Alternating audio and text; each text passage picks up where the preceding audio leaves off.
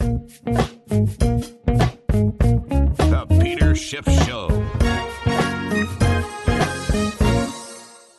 Today's podcast is sponsored by NetSuite, the business management software that handles every aspect of your business in an easy-to-use cloud platform. Over 28,000 businesses already use NetSuite. Head to netsuite.com/gold for a special one-of-a-kind financing offer. Today's podcast is also sponsored by Avast. Avast's new all-in-one software, Avast One, helps you take control of your safety and privacy online through a range of business features. You can learn more about Avast One at avast.com. Today, the Federal Reserve finally delivered the most highly anticipated and probably the most absolutely meaningless 25 basis point rate hike in its history. Now, at one point, there were some people who thought that maybe Powell would lift off with a 50 basis point hike, but Powell pretty much threw cold water on that during his semi-annual congressional testimony, where he came out and said that he was prepared to raise rates by 50 basis points. Now, the decision to raise by just 25 wasn't unanimous. There was one lone holdout, Bullard, who wanted to go the full 50 basis points. But even 50 basis points would be too little too late to do anything to derail this juggernaut of inflation that has already been unleashed. And I think the reason that Powell even was able to move by 25 basis points is because the markets had pretty much given him the green light for that increase. In fact, the markets started a pretty big rally on Monday and rallied even more today. The Dow finished the day up by better than 500 points. You know, since the Fed's been talking about this rate hike for so long, the markets have had a long time to discount that rate hike into the stock market. Now, I don't think the market has discounted nearly enough the number of rate hikes that we're ultimately going to have and the impact that those hikes are going to have on both corporate earnings and the U.S. economy. But whatever the market assumes is going to be the result of rate hikes, that has been factored in somewhat into the market.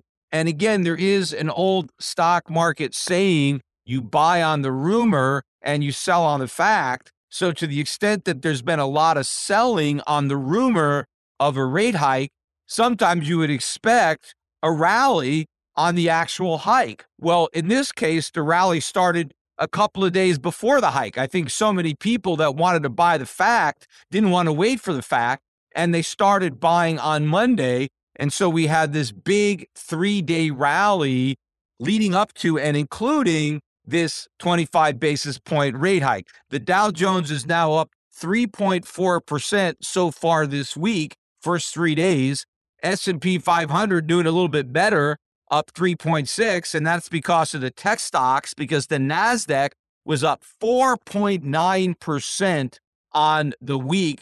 The laggard being the Russell 2000, that index was only up 2.6%. But take a look at the Cathie Wood ARK Innovation ETF. I've been beaten up on that for months on this podcast. It was the winner on the week, up 8%. But in fact, all of that gain and then some happened today because the ARK ETF was up 10% on the day, meaning it was still down 2%, even as the other indexes were rising on Monday and Tuesday. The ARK ETF continued to fall, but it rallied today. And, you know, the tech stock rally started overnight. We had a huge rally in the Asian tech stocks. Some of the really beaten down Chinese tech names had huge gains overnight, and that probably boiled over into the U.S. market and helped lift our tech stocks as well. But I don't think this rise is sustainable because I think a lot more rate hikes are potentially coming than the market really understands. And those hikes are going to do a lot more damage to the economy than investors understand. But what they're not going to make a dent in is inflation. And that's something that very few investors understand, including bond investors. I think the most significant reaction to the rate hike was the yield curve, because the yield curve actually inverted temporarily as yields on 5-year U.S. Treasuries actually rose above yields on 10-year U.S. Treasuries. Now, as I'm recording this podcast, it is flattened out, and the yields are now identical. You get 2.18% on a 5-year and 2.18% on a 10-year. Now, a 2-year is not that far behind. You're getting 1.94% interest on a 2-year. So not that much less than you'd get going 3 more years out on the curve. But the difference between the 5 and 10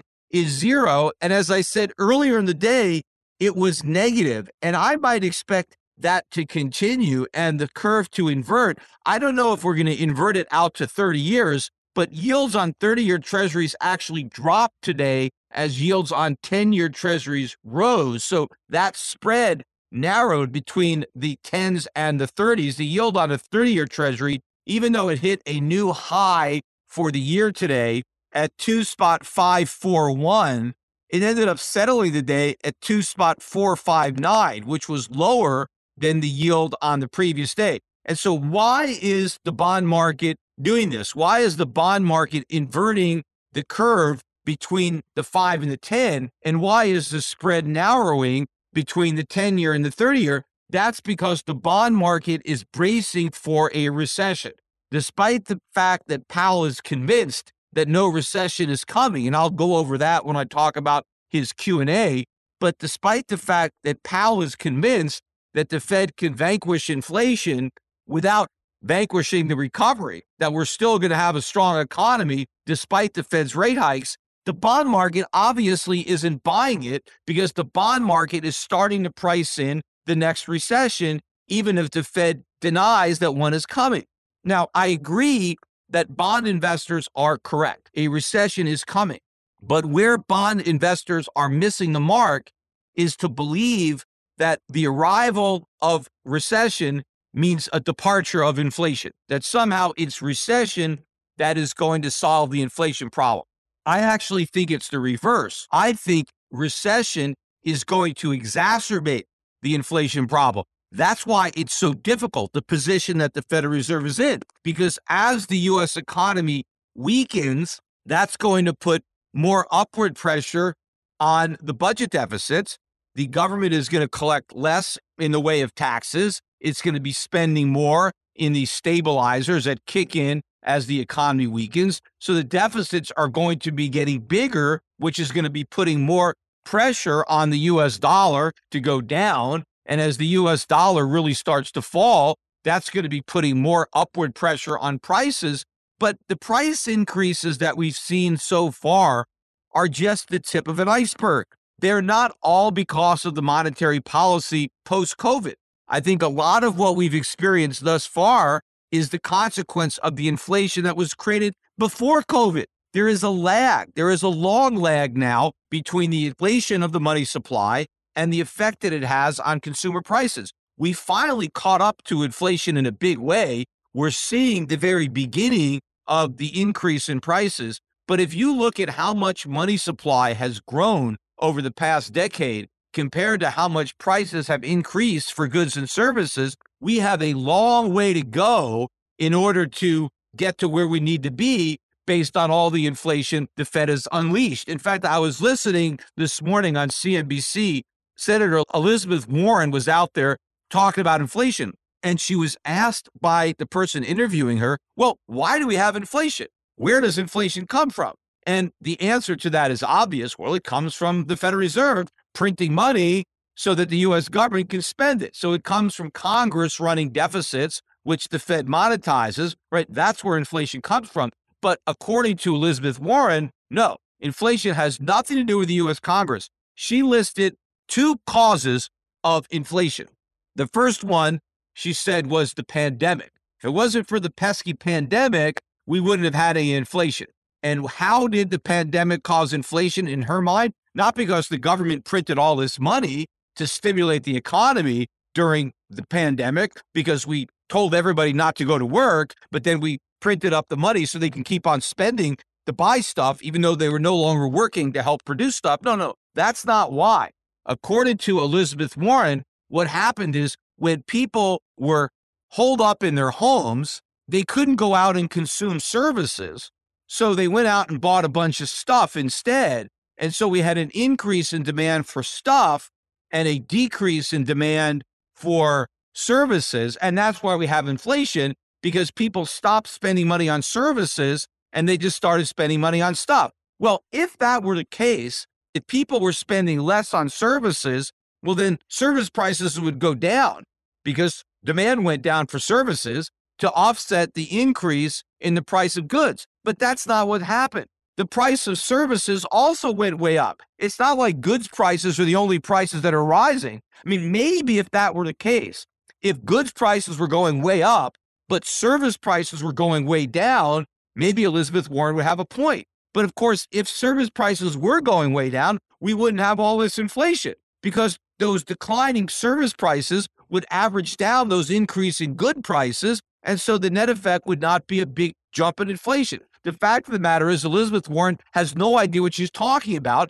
because service prices are going up. In many cases, service prices are going up more than goods prices. It depends on the service and it depends on the good, but all prices are going up because of inflation, not because of COVID. COVID didn't cause all the deficit spending. COVID didn't cause all the money printing. The U.S. Congress did, and the Federal Reserve did. Now, the other factor that Elizabeth Warren attributed to the increase in inflation was corporate greed, that corporations are simply taking advantage of rising costs to tack on some extra money to pad their profits. So their costs go up 5%, and they just take the opportunity to raise prices 10%. And so they're gouging and they're just taking advantage of the situation by making extra profits, which of course is not happening. Because first of all, if corporations could just gouge their customers with higher prices, why would they wait for inflation? Just start doing it sooner. I mean, they're so greedy,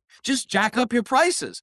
The reason you can't is because of competition. Well, the competition is still there. You see, if there was no inflation and one company jacked up its prices, well, other companies might not do that. And so the company jacking up prices would start losing out on sales. And so they don't do it. But when your costs are going up across the board, well, now you can increase your prices because your competitors are going to be forced to increase their prices too.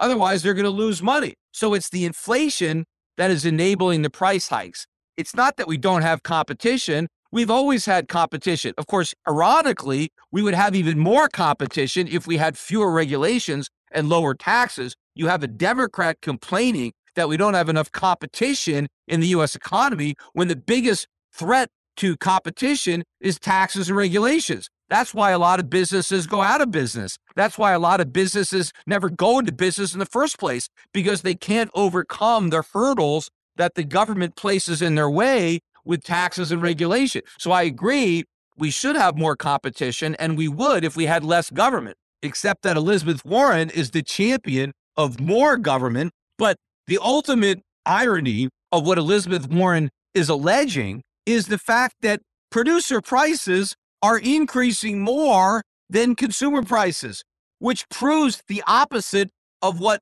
Warren is alleging is true. Corporations are not tacking on extra to gouge their customers. They're actually taking bullets for their customers. They have not passed on the full increase in their costs to their customers because they were worried about losing some sales. They were willing to absorb some of these price hikes. And one of the reasons they were willing to do that is because they believed all the propaganda from the Fed. They believed that inflation was transitory. And so they figured, why put through these price hikes and ignore our customers and risk losing some for transitory inflation? We'll just bite the bullet. We'll lose a little money for a few months and we'll wait for the transition. We'll wait for our costs to come back down and we'll kind of maintain a lower price structure. That's what companies were doing, the opposite of what Elizabeth Warren is accusing them of doing. They just make up lies to try to explain away inflation. And of course, the lie that's going to be used most often going forward, in addition to the greedy corporations, which of course the Democrats are never going to give up on. And in fact, Elizabeth Warren, as I said, was already talking about a windfalls profit tax on oil companies, which again is the last thing you'd want to do if you want U.S. oil companies to produce more oil. You don't want to tax away their profits. because it's their profits that can be invested in more production, in more exploration and development. If you take away the profits under the name of a windfall profit tax, well, then you take away all that investment. And so we have less domestic production, which means we're more reliant on international sources for our oil. But the new scapegoat is going to be Russia and the Ukraine. I mean, this is just going to provide all sorts of excuses for rising inflation, because they're going to be able to point to oil prices or commodity prices going up and say, you see, that's because of the supply bottlenecks now that are being caused by Russia and Ukraine. They were being caused by COVID, but now we have a new external factor and it's beyond our control. That is not what's causing inflation. You can have certain prices go up without having general inflation because other prices go down to offset it. When you have all prices going up, it's because the money supply has increased to enable consumers to spend more money on everything. Because if that wasn't the case, if consumers were forced to spend more money on food and energy, well, they would by necessity have to spend less money on everything else. And the price of everything else would have to come down in order to clear the market. When that doesn't happen, when the price of everything goes up, it's because the Federal Reserve is creating inflation. And so getting back to the point I was making on the bond market is getting this wrong. They are thinking that recession is going to cure inflation. It's not. When the U.S. economy moves into recession, the dollar is going to tank because despite what the Fed is saying, they are going to ease up on the rate hikes. It's not going to be pedal to the metal like Powell is suggesting. Powell is going to be sensitive to what's happening in the economy, to what's happening in the labor market. And as we move into recession, the Fed is going to slow down. It's not going to call them off, at least not initially, but it will tap on the brakes on this path, and the dollar is going to tank, and that's going to put more upward pressure on commodity prices. And remember, it is supply and demand. And even if demand goes down because we're in recession, supply can go down more. If the dollar tanks, we can't afford to import as much stuff as we could when the dollar was higher. So if we have fewer goods coming into the country, then that reduces the supply of goods and prices go up. The CFOs that get it, get it. The CFOs that don't. Let's talk about the CFO. The Chief Financial Officer. Today's CFO is critical to the strategy and success of the business. And in growing companies, there are two kinds of CFOs. Ones who are struggling to keep up, spreadsheets everywhere, manual processes, errors, and lack of visibility into the numbers. It takes weeks to close the books. Then there's the other kind who are on top of their game. Automated reports, inventory, e-commerce, and HR flow into financial models seamlessly. Insights coming with a click of a button. With visibility and control of your financials, inventory, HR planning, and budgeting, NetSuite is everything you need to grow all in one place. That's why NetSuite is the #1 cloud financial system used by over 28,000 growing businesses. Like I told you, the CFOs that get it, get it. The ones that don't. NetSuite is the #1 cloud financial system to power your growth. With visibility and control of your finances, inventory, HR planning, budgeting, and more, NetSuite is everything you need to grow, and it's all in one place. With NetSuite, you can automate your process and close your books in no time while staying well ahead of your competition. 93% of surveyed businesses increase their visibility and control after upgrading to NetSuite. Over 28,000 businesses already use NetSuite. For the new year, NetSuite has a new financing program for those ready to upgrade at netsuite.com/gold. So head to netsuite.com/gold now for this special one-of-a-kind financing offer on the #1 financial system for growing businesses. netsuite.com/gold. We did get numbers today on inflation, including the producer price numbers, which went up by 0.8% in the month of February. That was a slightly smaller increase than the 1% that had been expected. But that's because we revised the prior month, which was originally reported as up 1%. That was revised to up 1.2%. So if you look at the two numbers, it was pretty much bang on expectations. And in fact, the year-over-year increase in producer prices came in at 10% versus 9.7% in January. But again, this proves my point and disproves Elizabeth Warren's allegation, if consumer prices are up 7.9% year over year, but producer prices are up 10% year over year, are businesses gouging their customers? No, it's the customers that are gouging the businesses. They're only paying the businesses 7.9% more, even though their costs went up by 10%. Today's episode is sponsored by NerdWallet's Smart Money Podcast. NerdWallet's financial journalists use fact-based reporting for some much-needed clarity in the finance world, helping you make smarter decisions with your money. Get smarter about things like saving on travel, because spending less on airfare means more money for an extra night, and maybe a fancier dinner too. Boosting your credit score, since good credit is like a real-life cheat code. And saving for an emergency fund, because life is like a good movie. It loves a good plot twist. Listen to NerdWallet's Smart Money Podcast on your favorite podcast app. Future you will thank you.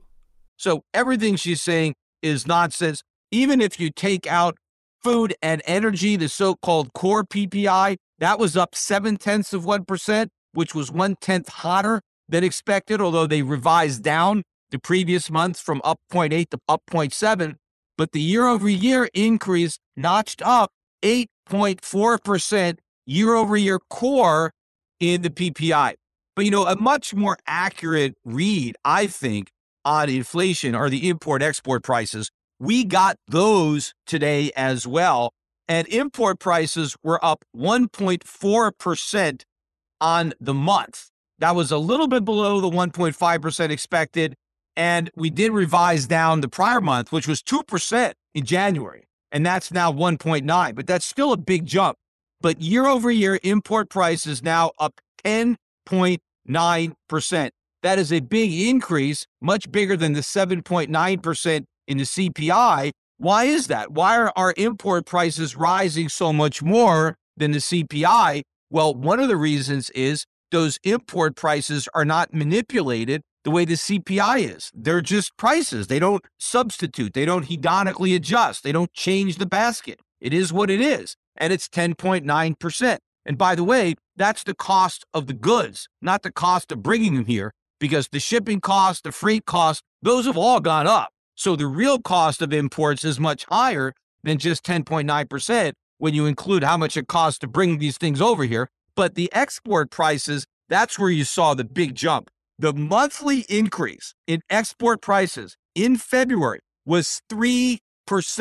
That is a huge number in 1 month. And that follows a 2.8% increase in January. You're talking about almost 6% increase in prices in 2 months. Now, that 2.8% number was actually slightly lower than the original 2.9, but still, that is a huge back-to-back monthly increase. So now year over year, export prices are up 16.6%. That is more than double the inflation rate of 7.9%. Why is that? Because think about it. If you're a company and you're producing stuff to export, you probably produce stuff that you don't export. You have companies that are producing products. Some of the products are sold domestically, and then some products are exported and sold internationally. So if the cost of making your exports is going up by 16.6%, wouldn't the cost of making the same goods for domestic consumption be going up by 16.6%? Remember, the cost of shipping is not in here. This is just the cost of the stuff. And I think it is going up that much. This is a better read on inflation than the CPI, because this is the real price of goods that are being produced in this country. Not the goods that are being produced outside this country, but the ones that are being produced here. And that's a better representation of the U.S. inflation, because the cost of our imports, that might reflect the inflation in our trading partners. The fact that the dollar has actually gone up, and it has, that helps offset some of the cost hikes that are happening abroad due to inflation outside the United States. But clearly, the prices of the stuff that we make here are rising a lot more than the prices of the stuff that is made in other countries and imported here. Now, I realize the composition of what we export and import is different. So it's not apples to apples, but it is a huge gap between the two prices, especially when you compare the 7.9% CPI to the 16.6% export prices, I think that we're a lot closer to 16.6 than 7.9. And again, I've been using 15% inflation as kind of a guideline, which is, I think, where we would be if we were still using the 1980s CPI to measure prices now in 2022. We'd be at around 15%. And lo and behold, that's about where you are on these export prices at 16.6%. But my point is that when the dollar really starts to fall, that's when you're going to see an even bigger increase in these import prices. And that is going to offset the reduction in demand that may come about from a weakening economy. In fact, if you look at some of the numbers that came out on the economy this week, look at the Empire State Manufacturing Index. We got that yesterday. They were looking for 8 as the number, and that would have been an improvement on the 3.1 that we had in February. And instead, we got a minus 11.8. I mean, that blew away the low end of the range. The consensus was from minus 2 to plus 0.10. We got minus 11.8. Very weak economy. That is a March number. And by the way, the inflation numbers that we got were February numbers. So March is going to be much worse because March is going to include the big increase in prices that happened in March post-Ukraine invasion. Those price increases were not in the February numbers, but they will be in the March numbers. But look at the retail sales numbers, because again, this is proof of how rising prices impact sales, because retail sales were only up by 0.3% in February. Now, they were up a lot in January. It was a 4.9% increase, and that was an upward revision. But in February, they were only up 0.3%, and ex-automobiles only up 0.2%. Now, we know prices are going way up, especially prices for automobiles. So if the dollar volume of sales is only up 0.2 for cars, what does that mean? Well, we're selling a lot fewer cars because the price points are much higher, because these numbers are not adjusted for inflation. So if retail sales are up 0.3, that just means that in aggregate, consumers spent 0.3% more dollars than they spent in the prior month. But that doesn't mean they actually bought more stuff. They could have bought less stuff because the prices of the things they're buying are going up. So when they go shopping, they end up spending more money. But when they get home, they have less stuff that they actually bought with more money because prices went up. So retail sales don't tell you anything about how much is being sold. All they tell you is what is being paid for what is being sold and not how much has been bought. In fact, more anecdotal evidence of inflation keeps piling up. I was reading an article today about Congress, and each member of Congress was given an increase in the allowance that they get each year to pay their staffers. And this year's increase in the allowance was an all-time record high, 21%. So apparently, congressmen need 21% more money to pay their staffers this year than they paid them last year. Now, either they're getting a massive raise or they're basically just keeping pace with inflation. Which is it? Because if inflation is only 7.9% and they've got a 21% increase in their compensation, that is a huge pay increase for congressional staffers. Now, there's no way that they could be worth all that extra money. Of course, the irony of it is it's the government that's creating all this inflation, and now they're making the problem worse because these pay increases for the staffers, well, they're going to cause more inflation because the government's going to run bigger deficits in order to pay congressional staffers more money. Nobody's taxes are going up, so it's going to be paid for through inflation. And also, by the way, I'm working on building a studio to record my podcast, and I've been procrastinating it. I was going to do this about 9 months ago, and then things came up, so I put the plans on hold. But we got some prices about 9 months ago, and now I've actually started construction, and I'm buying the stuff that I got quoted 9 months ago, and the whole project is now going to cost at least 56% more than it was going to cost me 9 months ago because of the increase in the cost of materials. In fact, some of the things that I want to buy now. And I look at what the prices were 9 months ago, and they've tripled in price. So anybody who's trying to claim that inflation is just 7.9% isn't buying anything. But the point I'm trying to make with the bond market, and I've digressed a couple of times, so I keep moving away from that with the economic data, but the economy is weakening. The bond market has got that part right.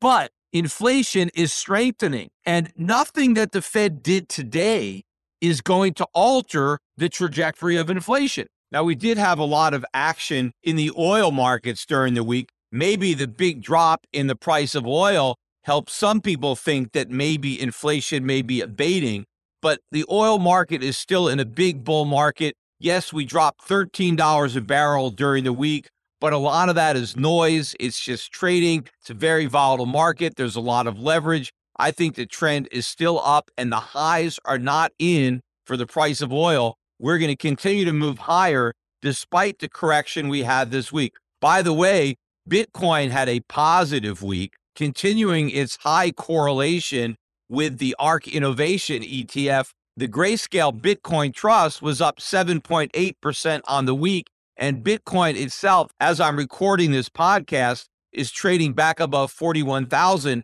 So Bitcoin followed risk assets higher instead of safe haven assets like gold lower.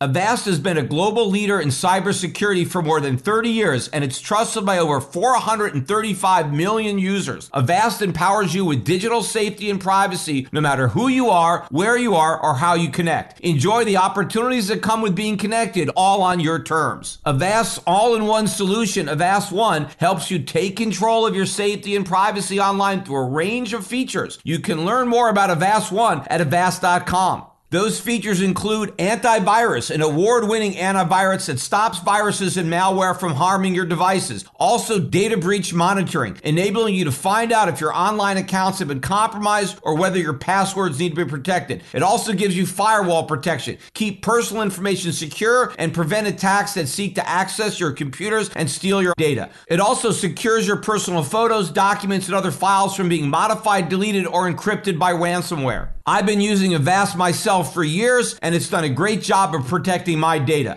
In fact, Avast prevents over 1.5 billion attacks every month, and with Avast One, you can confidently take control of your online world without worrying about viruses, phishing attacks, ransomware, hacking attempts, or other cyber crimes. To learn more about Avast One, go to avast.com.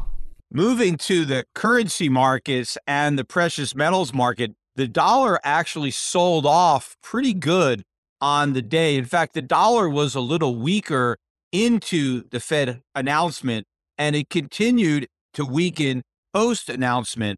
The reversal, though, came in the gold market because gold was one of the only markets that was down going into today's Fed announcement. In fact, I think at one point, gold might have been down about 10 or 15 bucks, and it was already down by better than $50 on Monday and Tuesday. So as stocks were rising in anticipation of this rate hike, gold prices were falling. It seems like the only market that investors perceived that rate hikes would be negative for was gold, which is so ironic because the gold market is the one market that's not going to be affected by these rate hikes because they're too little too late.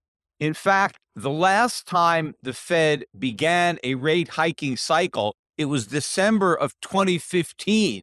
And the day the Fed hiked rates, after talking about hiking rates for a long, long time, gold actually bottomed. Gold hit its low for the cycle on the day of the rate hike. And that was about $1,050 per ounce.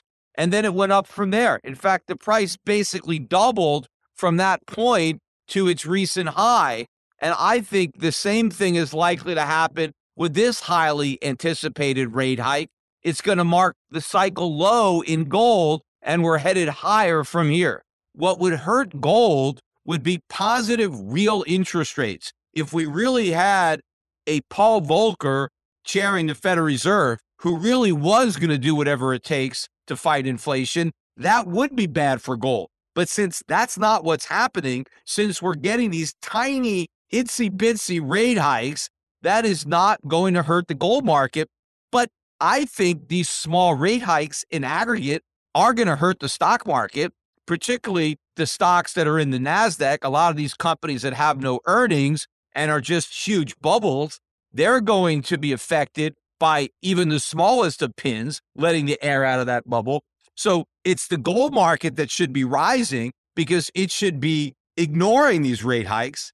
And it's the stock market that should be concerned about the hikes and the impact it's going to have on those prices, yet investors have it completely backwards. And of course, the only reason that the Fed is hiking rates now is inflation. Let's be real. If we didn't have this inflation threat, there is no way the Fed would be hiking rates. In fact, if you go back and look at the Fed's forecasts for interest rates in 2022, when they were still pretending that inflation was transitory, they didn't have any rate hikes penciled in for 2022. I mean, maybe in December there was going to be the first hike, but I think most people were talking about staying at zero up through the end of 2022, and the first rate hikes would come in 2023. I think some people were looking for 2024 before we moved off of zero. But if you look at the environment we're in now, with the economy weakening, with the markets weakening, I mean, at least up until a few days ago, they were weakening. And I expect that trend will continue once the market rolls over from this balance. But in this environment, with weakening economic data, weakening markets, and all the geopolitical uncertainty introduced by a war with Russia and the Ukraine, against this backdrop, there is no way this Fed would be hiking interest rates. Look at where the yield curve is. The Fed is not going to start hiking rates when you have an inversion in the yield curve between the 5 and the 10-year treasuries. They're not going to start hiking with the type of economic data that we see, the type of uncertainty that's out there. This is normally when the Fed is coming to the rescue. This is when the Fed would be cutting rates to try to preempt a recession from happening, to try to stabilize the markets, to try to offset the negative impact of a war in Ukraine, right? That's what the Fed wants to do, but they can't do it because inflation is so high. And so since the only reason they're raising rates is inflation, that is bullish for gold because gold thrives on inflation. People buy gold as an inflation hedge. But just because the Fed is hiking rates because of inflation doesn't mean these rate hikes are actually going to work at putting out the inflation fire. They're not. The Fed is simply doing the minimum that it can get away with and try to save face. Because at this point, there are no more excuses for staying at zero. The Fed has to raise rates. And so it raised them by the smallest amount that it could and maintain credibility,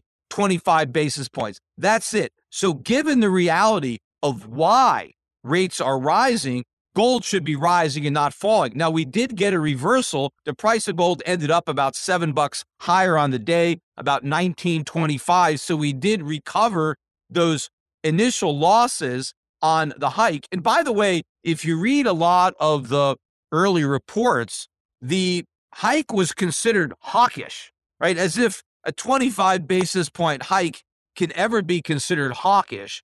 But what made it hawkish was Powell's commitment, his resolve to continue hiking rates. He didn't come out and say, look, we're just doing it this one time, and now we're really not sure. Powell pretty much let the markets know that this is the first of many and more hikes are coming, which is a good segue to start talking about Powell, the official statement, and then the press conference that followed. So let me start by talking about what was in the prepared remarks, because that's what gets released right away. That came out at 2:00 Eastern time. We don't get the press conference for another half hour. So the markets get to digest this official statement that comes along with the announcement of the quarter-point rate hike. And one of the most interesting aspects of what the Fed prepared, and I haven't heard anybody comment on it, which is another reason why you want to listen to the Peter Schiff Show podcast, because I talk about a lot of things that nobody else seems to notice. And this has to do with all the language they took out regarding how they're going to start to shrink their balance sheet. Because remember, now that we have the first rate hike, according to Powell, the Fed is for the first time going to start thinking about how they're going to shrink their balance sheet, right? Because Powell said that we haven't even started that process yet, which made no sense to me because this is probably the most difficult thing that the Fed has to do. They've known they had to do this for years. You would have thought that they would have spent a little time trying to figure out how they're going to do it instead of just procrastinating it and like, oh, we're not even going to bother to think about this until, some distant point in the future. I knew that was a lie because there's no way to do it. But look at what they did. They took out so much language when it comes to quantitative tightening. So here is what was in the minutes of the last meeting, which how many weeks ago was that? I forget. It wasn't that long ago. But here is what the Fed said. The Fed said, beginning in February, the committee expects to begin reducing its holdings of treasuries by at least $20 billion per month and of agency debt and agency mortgage-backed securities by at least $10 billion a month. Then it wrote, the Federal Reserve's ongoing purchases and holdings of securities will continue to foster smooth market functioning and accommodative financial conditions, thereby supporting the flow of credit to households and businesses. All of that was taken out. All of the language on the minimum that they're going to do and the fact that their policy is going to remain accommodative and supportive, all that is gone. This is what the Fed left. The committee intends to reduce its holdings of Treasury securities and agency mortgage-backed securities at an upcoming meeting. That's it. So they took away a lot of the clarity with respect to how much they were going to start to actually shrink the balance sheet. We now have no clue how much they're going to shrink it. We also don't know when they're going to start because in the last meeting, they said they would start in February. Well, obviously, February came and went and they didn't start because here we are in March and they haven't started, but they took away the date. So at this point, we really have no idea when the Fed is going to start shrinking its balance sheet. Now, as far as I'm concerned, this is not hawkish.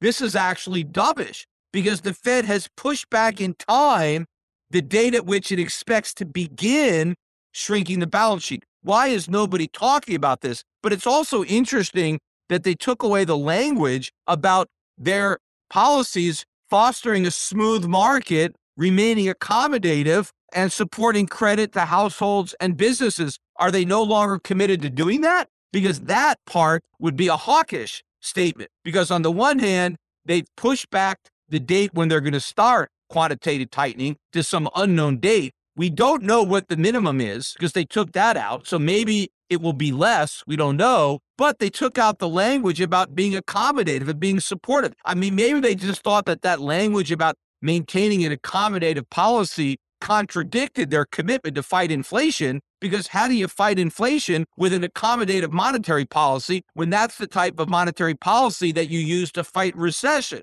You need a restrictive monetary policy to fight inflation. But I thought this was a very interesting change. But the most important thing to me is that quantitative tightening is happening later than the Fed initially postured, and it may never happen. I mean, that's kind of my thought. They can raise interest rates slightly because on the margin, the first few rate hikes won't have much of an impact. But I think given the enormity of the federal budget deficits, I don't see how the Federal Reserve is able to shrink its balance sheet. In fact, I think the Fed is going to have to continue to increase the size of its balance sheet, even as it notches up interest rates. Now, let me go on to the press conference. And a couple of the questions that Powell got had to do with whether or not he was worried about higher rates affecting the economy or causing a recession. That seemed to be a common concern, and obviously it's a correct concern, because if Powell really is going to fight inflation as aggressively as he claims, if the Fed is going to do whatever it takes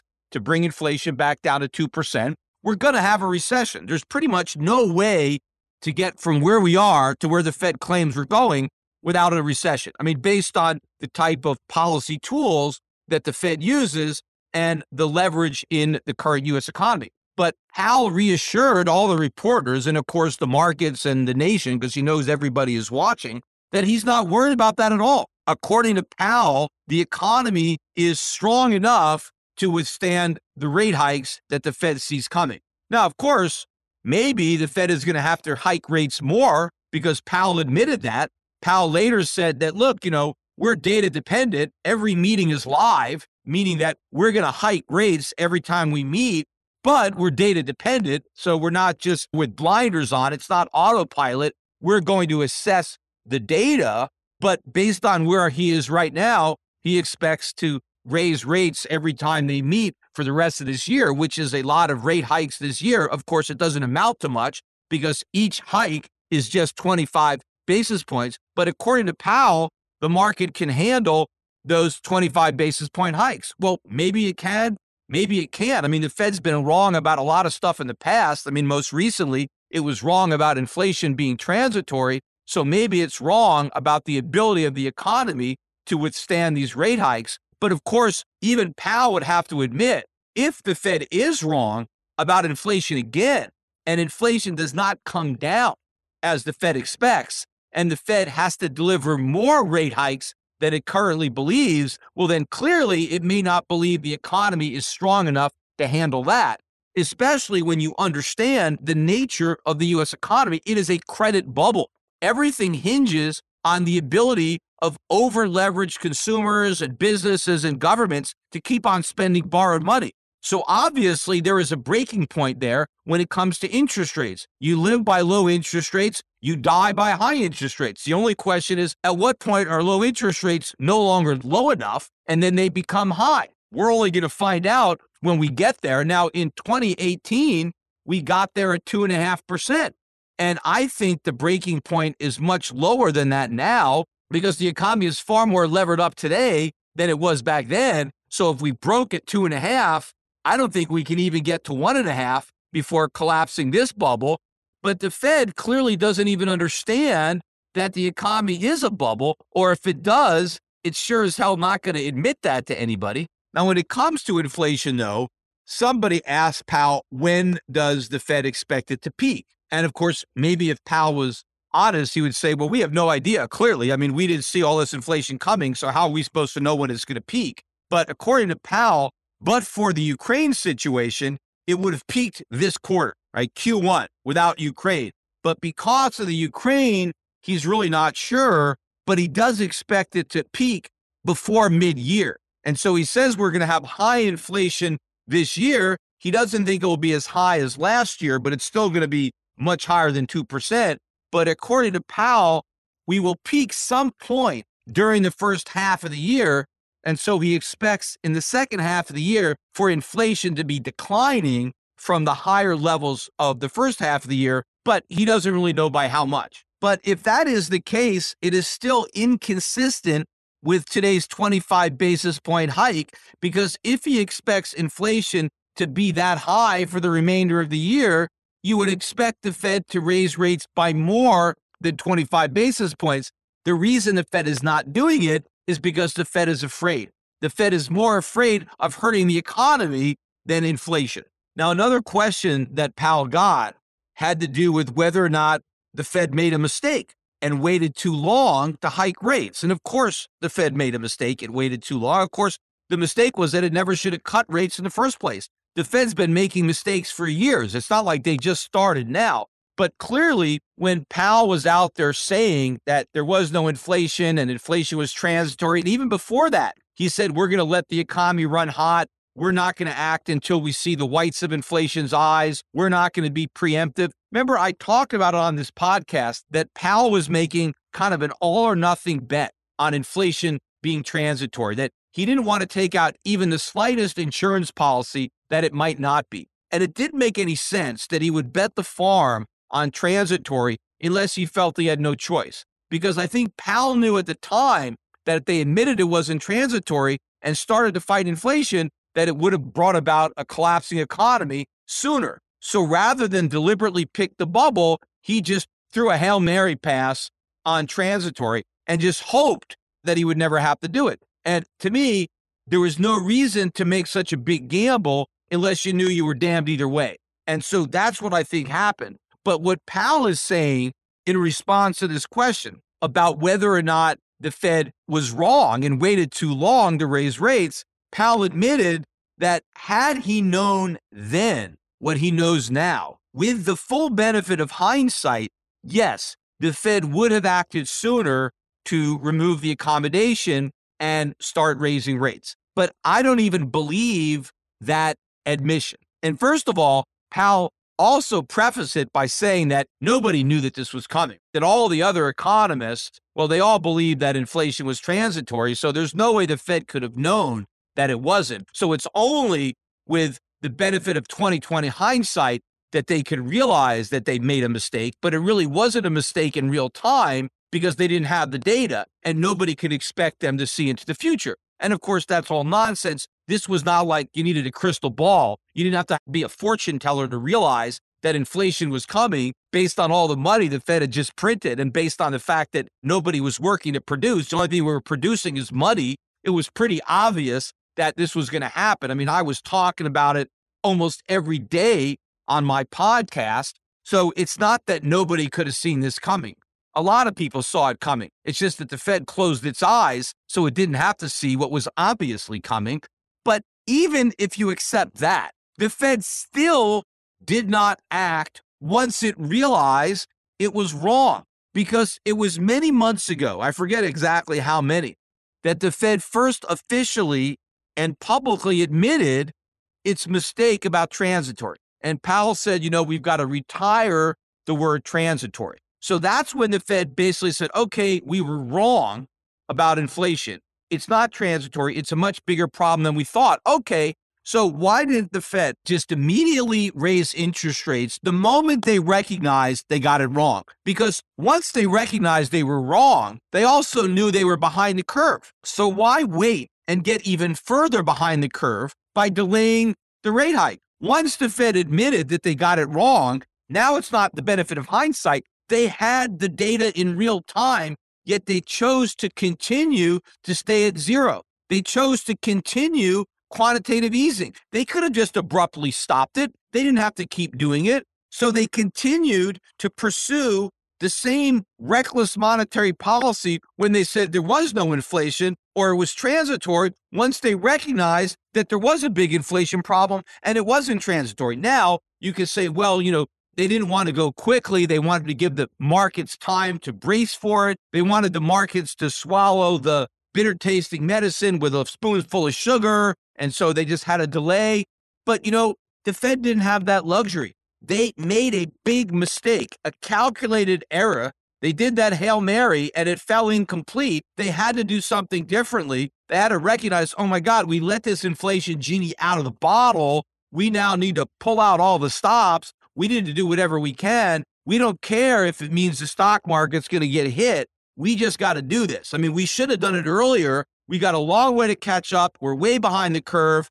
The markets are going to tank. It doesn't matter. We're just going to act. No, Powell didn't do that, which is why I don't believe him when he says he will do whatever it takes, that the Fed is going to use its tools. Because somebody asked him about unemployment and, what he would do if unemployment started to pick up and the inflation was still there. But now unemployment was picking up because he was talking about how strong the labor market was, and that was providing cover for the Fed to hike rates. Well, what if the labor market loses its strength? What if people start losing jobs? What are you going to do? And what Powell said, and he didn't come out and say it sharply, but he obviously said it. Maybe not everybody understood it, but he basically admitted that it may not matter, because he said that in order to preserve the health of the labor markets over the long term, price stability is number one. So even though the Fed has a dual mandate of both maximum employment and price stability, if we don't have price stability, we can't have maximum employment. That price stability is actually more important. That's what he said, and it's true. And so what he said is that if we come to a point where unemployment is rising, but we still have an inflation problem, the Fed is going to ignore the rise in unemployment and keep fighting inflation, even if it makes the unemployment situation worse, because the Fed is concerned about the long term. And it's going to do what's right for the long-term health of the economy, even if it means inflicting some harm in the short run. But there again, I don't believe Powell. I don't care what Powell says. I'm just looking at what Powell does. Powell keeps talking about how the Fed is going to use its tools, no matter what. The Fed is committed to bringing inflation back down to 2%. if that really were true, it would have already used those tools. It would have brought them out of the tool chest a long time ago. The reason that those tools remained in the chest until today, and even the tool that we used was inadequate for the job. I mean, it has the tool of hiking rates, but it hiked rates by the bare minimum of 25 basis points. The reason it didn't do 50, the reason it didn't do 100. I mean, why can't it do 100? Had no problem cutting rates. In fact, it had, I think, was it 150 basis point rate cut during COVID? I mean, it's not like the Fed can't move in bigger increments. It can if it wants to. It just doesn't want to, even though it's appropriate. So it doesn't matter. Powell can talk all he wants about how committed the Fed is to fighting inflation, no matter what happens in the labor market, no matter what happens in the stock market, but I don't believe it. And in fact, the markets probably don't believe it either, because if stock market investors believe that Powell was going to do whatever it takes, regardless of the impact on the economy, regardless of the impact on the markets would still be tanking. So the markets must still believe there's a Powell put. They just don't know where the strike price is. And I agree. There is a Powell put and there is a strike price, but it is lower than maybe had been previously applied to other Fed chairmen who were operating in an environment where you didn't have official inflation running at a 40-year high. Powell also got a pretty good question about the Fed's ability to fight inflation with negative interest rates, which of course is what I've been saying. This particular journalist pointed out that even after the rate hikes, even after all the rate hikes that are being anticipated, and with the Fed's own inflation forecasts, which are too rosy, but at no point does the interest rate actually get above the inflation rate. So during the entire battle with inflation, interest rates stay negative the whole time. And so the question is, how do you fight inflation with negative real interest rates? Now, of course, there's no answer for that. And that's why Powell basically dodged the question. He eventually got around to acknowledging that the guy asked about negative rates, but he never really explained how the Fed could do this. Because if you could do it, I mean, why didn't Paul Volcker do it? I mean, why did Paul Volcker feel like rates had to go up to 20% when inflation was 13.5%? I mean, if he could have fought inflation with negative real rates, why didn't he do it? Was he just some kind of idiot who didn't understand this? And Powell is a genius that realizes that he's a much better inflation fighter than Powell. He's so much better that he could fight inflation with negative rates. He doesn't need positive real rates like Volcker did. There is no way. The reporter was right. It's just that there's no follow-ups. There is no way that you're going to fight inflation. There is no historical precedent for this happening. And of course, it's not just rising interest rates that we need. We need a contraction in the money supply. And people are always talking about, well, you need higher interest rates to slow the economy, as if slowing the economy is the key to reining in inflation. It's not. The reason we need higher interest rates is to change the savings and spending patterns of consumers.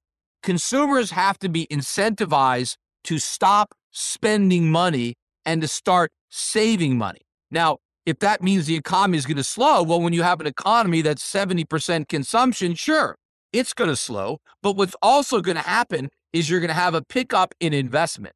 Because if consumers stop spending and start saving, well, then you're going to have a bigger pool of savings for real businesses to borrow and make important capital investments that are right now not being made. So what would happen as a result of higher interest rates, where consumers respond by saving more and spending less, you get less consumption now, demand goes down, but you get more production. So you increase the industrial capacity and the productive capacity of the economy, which ultimately raises the level of output. And that helps bring prices down too, because now we start spending less and producing more. That is the economic environment that the Fed needs to create by raising interest rates. But are you going to create that type of environment by raising interest rates from 0 to 25 basis points? Absolutely not. Nobody who is not saving money now is going to be enticed into saving because rates are now 25 basis points. In fact, most people won't even notice the difference. It's not like your bank is going to start jacking up the yield on your deposits. You're not even going to notice it. Nobody is going to be encouraged to save money based on 0.25%. In fact, even when the Fed gets up to 1%, that's still not going to be enough, especially in a world where inflation is well above that. I mean, even if inflation came down from the 7.9% level where it is now, who's going to be incentivized to save to get 1% or 2%? You're still losing money. You have negative real interest rates. Nobody is dumb enough to save money when interest rates are negative. If the value of your savings is going down, why save? Just buy stuff today because the price is going to be higher in the future. What you have to do is create a situation where prices are lower in the future, because if you save your money, you're going to get paid interest on your savings. And the money you save plus the interest you earned will enable you to buy more stuff in the future than if you bought stuff right now. But these tiny interest rate increases aren't going to change that. If you're dumb enough to save your money, you're going to buy less in the future than if you just bought stuff right now, because the interest is too low to make a difference. So nobody is going to start saving because of these rate hikes. And what about the propensity to spend or borrow? Nobody is going to decide not to borrow money just because the cost of borrowing goes up by 25 basis points, because you're still getting paid to borrow. Whenever you have negative real interest rates, you are getting paid to borrow. Now, maybe you're getting paid less to borrow, but not really, because in case you haven't paid attention, the inflation rate has gone up by more than 25 basis points since the Fed first started talking about hiking rates by 25 basis points this March. So in other words, between the time the Fed started talking about the first hike and the time they hiked, inflation increased by more than the hike, which means that real interest rates have actually gone down, even though nominal interest rates have gone up, which means you're getting paid even more money to borrow now after the hike than you were when they first started talking about the hike. So how is that going to change the borrowing and saving patterns of society? It's not. You are continuing to pursue highly accommodative inflationary policies. And so why should inflation come down? It won't. Inflation is going to keep going up. At least some of the reporters that are asking these questions recognize that, but they kind of let Powell off the hook because he dodges the questions, doesn't really answer them, and then there's no follow-up. And there were several questions about the timing of the rate hikes and whether or not the Fed is on autopilot, if the Fed is going to keep on hiking rates. And Powell basically admitted that the Fed doesn't really know, that as of now, the Fed plans on these quarter-point hikes at all these live meetings, but that the Fed is going to adjust its policy based on what's happening with inflation. And so if inflation is worse than they think, if inflation doesn't behave and doesn't come down the way the Fed now believes, that they may have to adjust their policy. They may have to increase the number of hikes, or maybe increase the percentage of each hike. So maybe instead of 25 basis points, maybe we get 50. The Fed basically said that the meetings are live and they're data dependent for better or for worse. Now, personally, I don't believe they're data dependent for worse, because I don't think Powell has the nerve or the political cojones to actually do what Paul Volcker did and actually respond to a much worse inflation than he thought by raising rates even more than the Fed is now projecting, because he's already proven that he's not willing to do that, because inflation is already much higher than the Fed thought. And the Fed hasn't really done anything differently about it other than begin the rate hiking cycle a little bit sooner, but it's done nothing to increase the trajectory of those hikes. And in fact, as I said earlier, it's just pushed back when it's going to start quantitative tightening. So nothing that the Fed has done suggests that Powell is actually going to follow through with what he's saying. But I think he's saying it for a reason.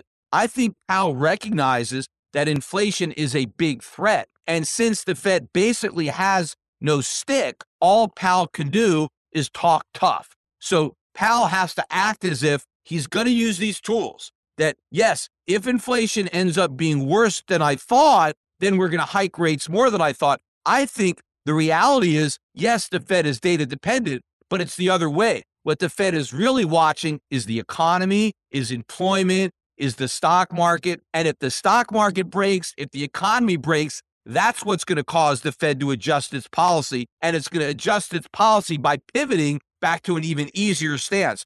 I don't think the Fed is going to be able to become more aggressive in fighting inflation, given its other commitment to raise rates carefully, to take care and try not to hurt the economy, not to hurt the markets. That's what I believe. That's the course I think Powell is actually charting, even if he wants to pretend that he's going to take a different path. He can't have his cake and eat it too. He can't tell everybody that he's got the economy's back, he's going to support the market, he's going to support the economy, but don't worry, he's going to do whatever it takes to get rid of inflation, because those two commitments are mutually exclusive. The Fed can only keep its promise on one, and I think it's going to be on the economy. But the fact that it keeps that promise means that ultimately the economy is going to be much worse, because it's going to unleash an inflationary nightmare into the economy. And that ultimately, if the Fed really wanted to do what was in the long-term interest of the economy, it would be fighting inflation. It would have already done it. It would have been far more aggressive. In fact, if the Fed cared at all about the long-term health of the economy, it wouldn't have done anything that it's done since Greenspan. We wouldn't have had any of the bailouts. We wouldn't have any of the stimulus, because none of that was good for the long-term health of the economy. In fact, we're experiencing all the negative consequences of all that stuff right now. And what we're experiencing now is just a small taste of what's to come. This is a tip of a huge iceberg.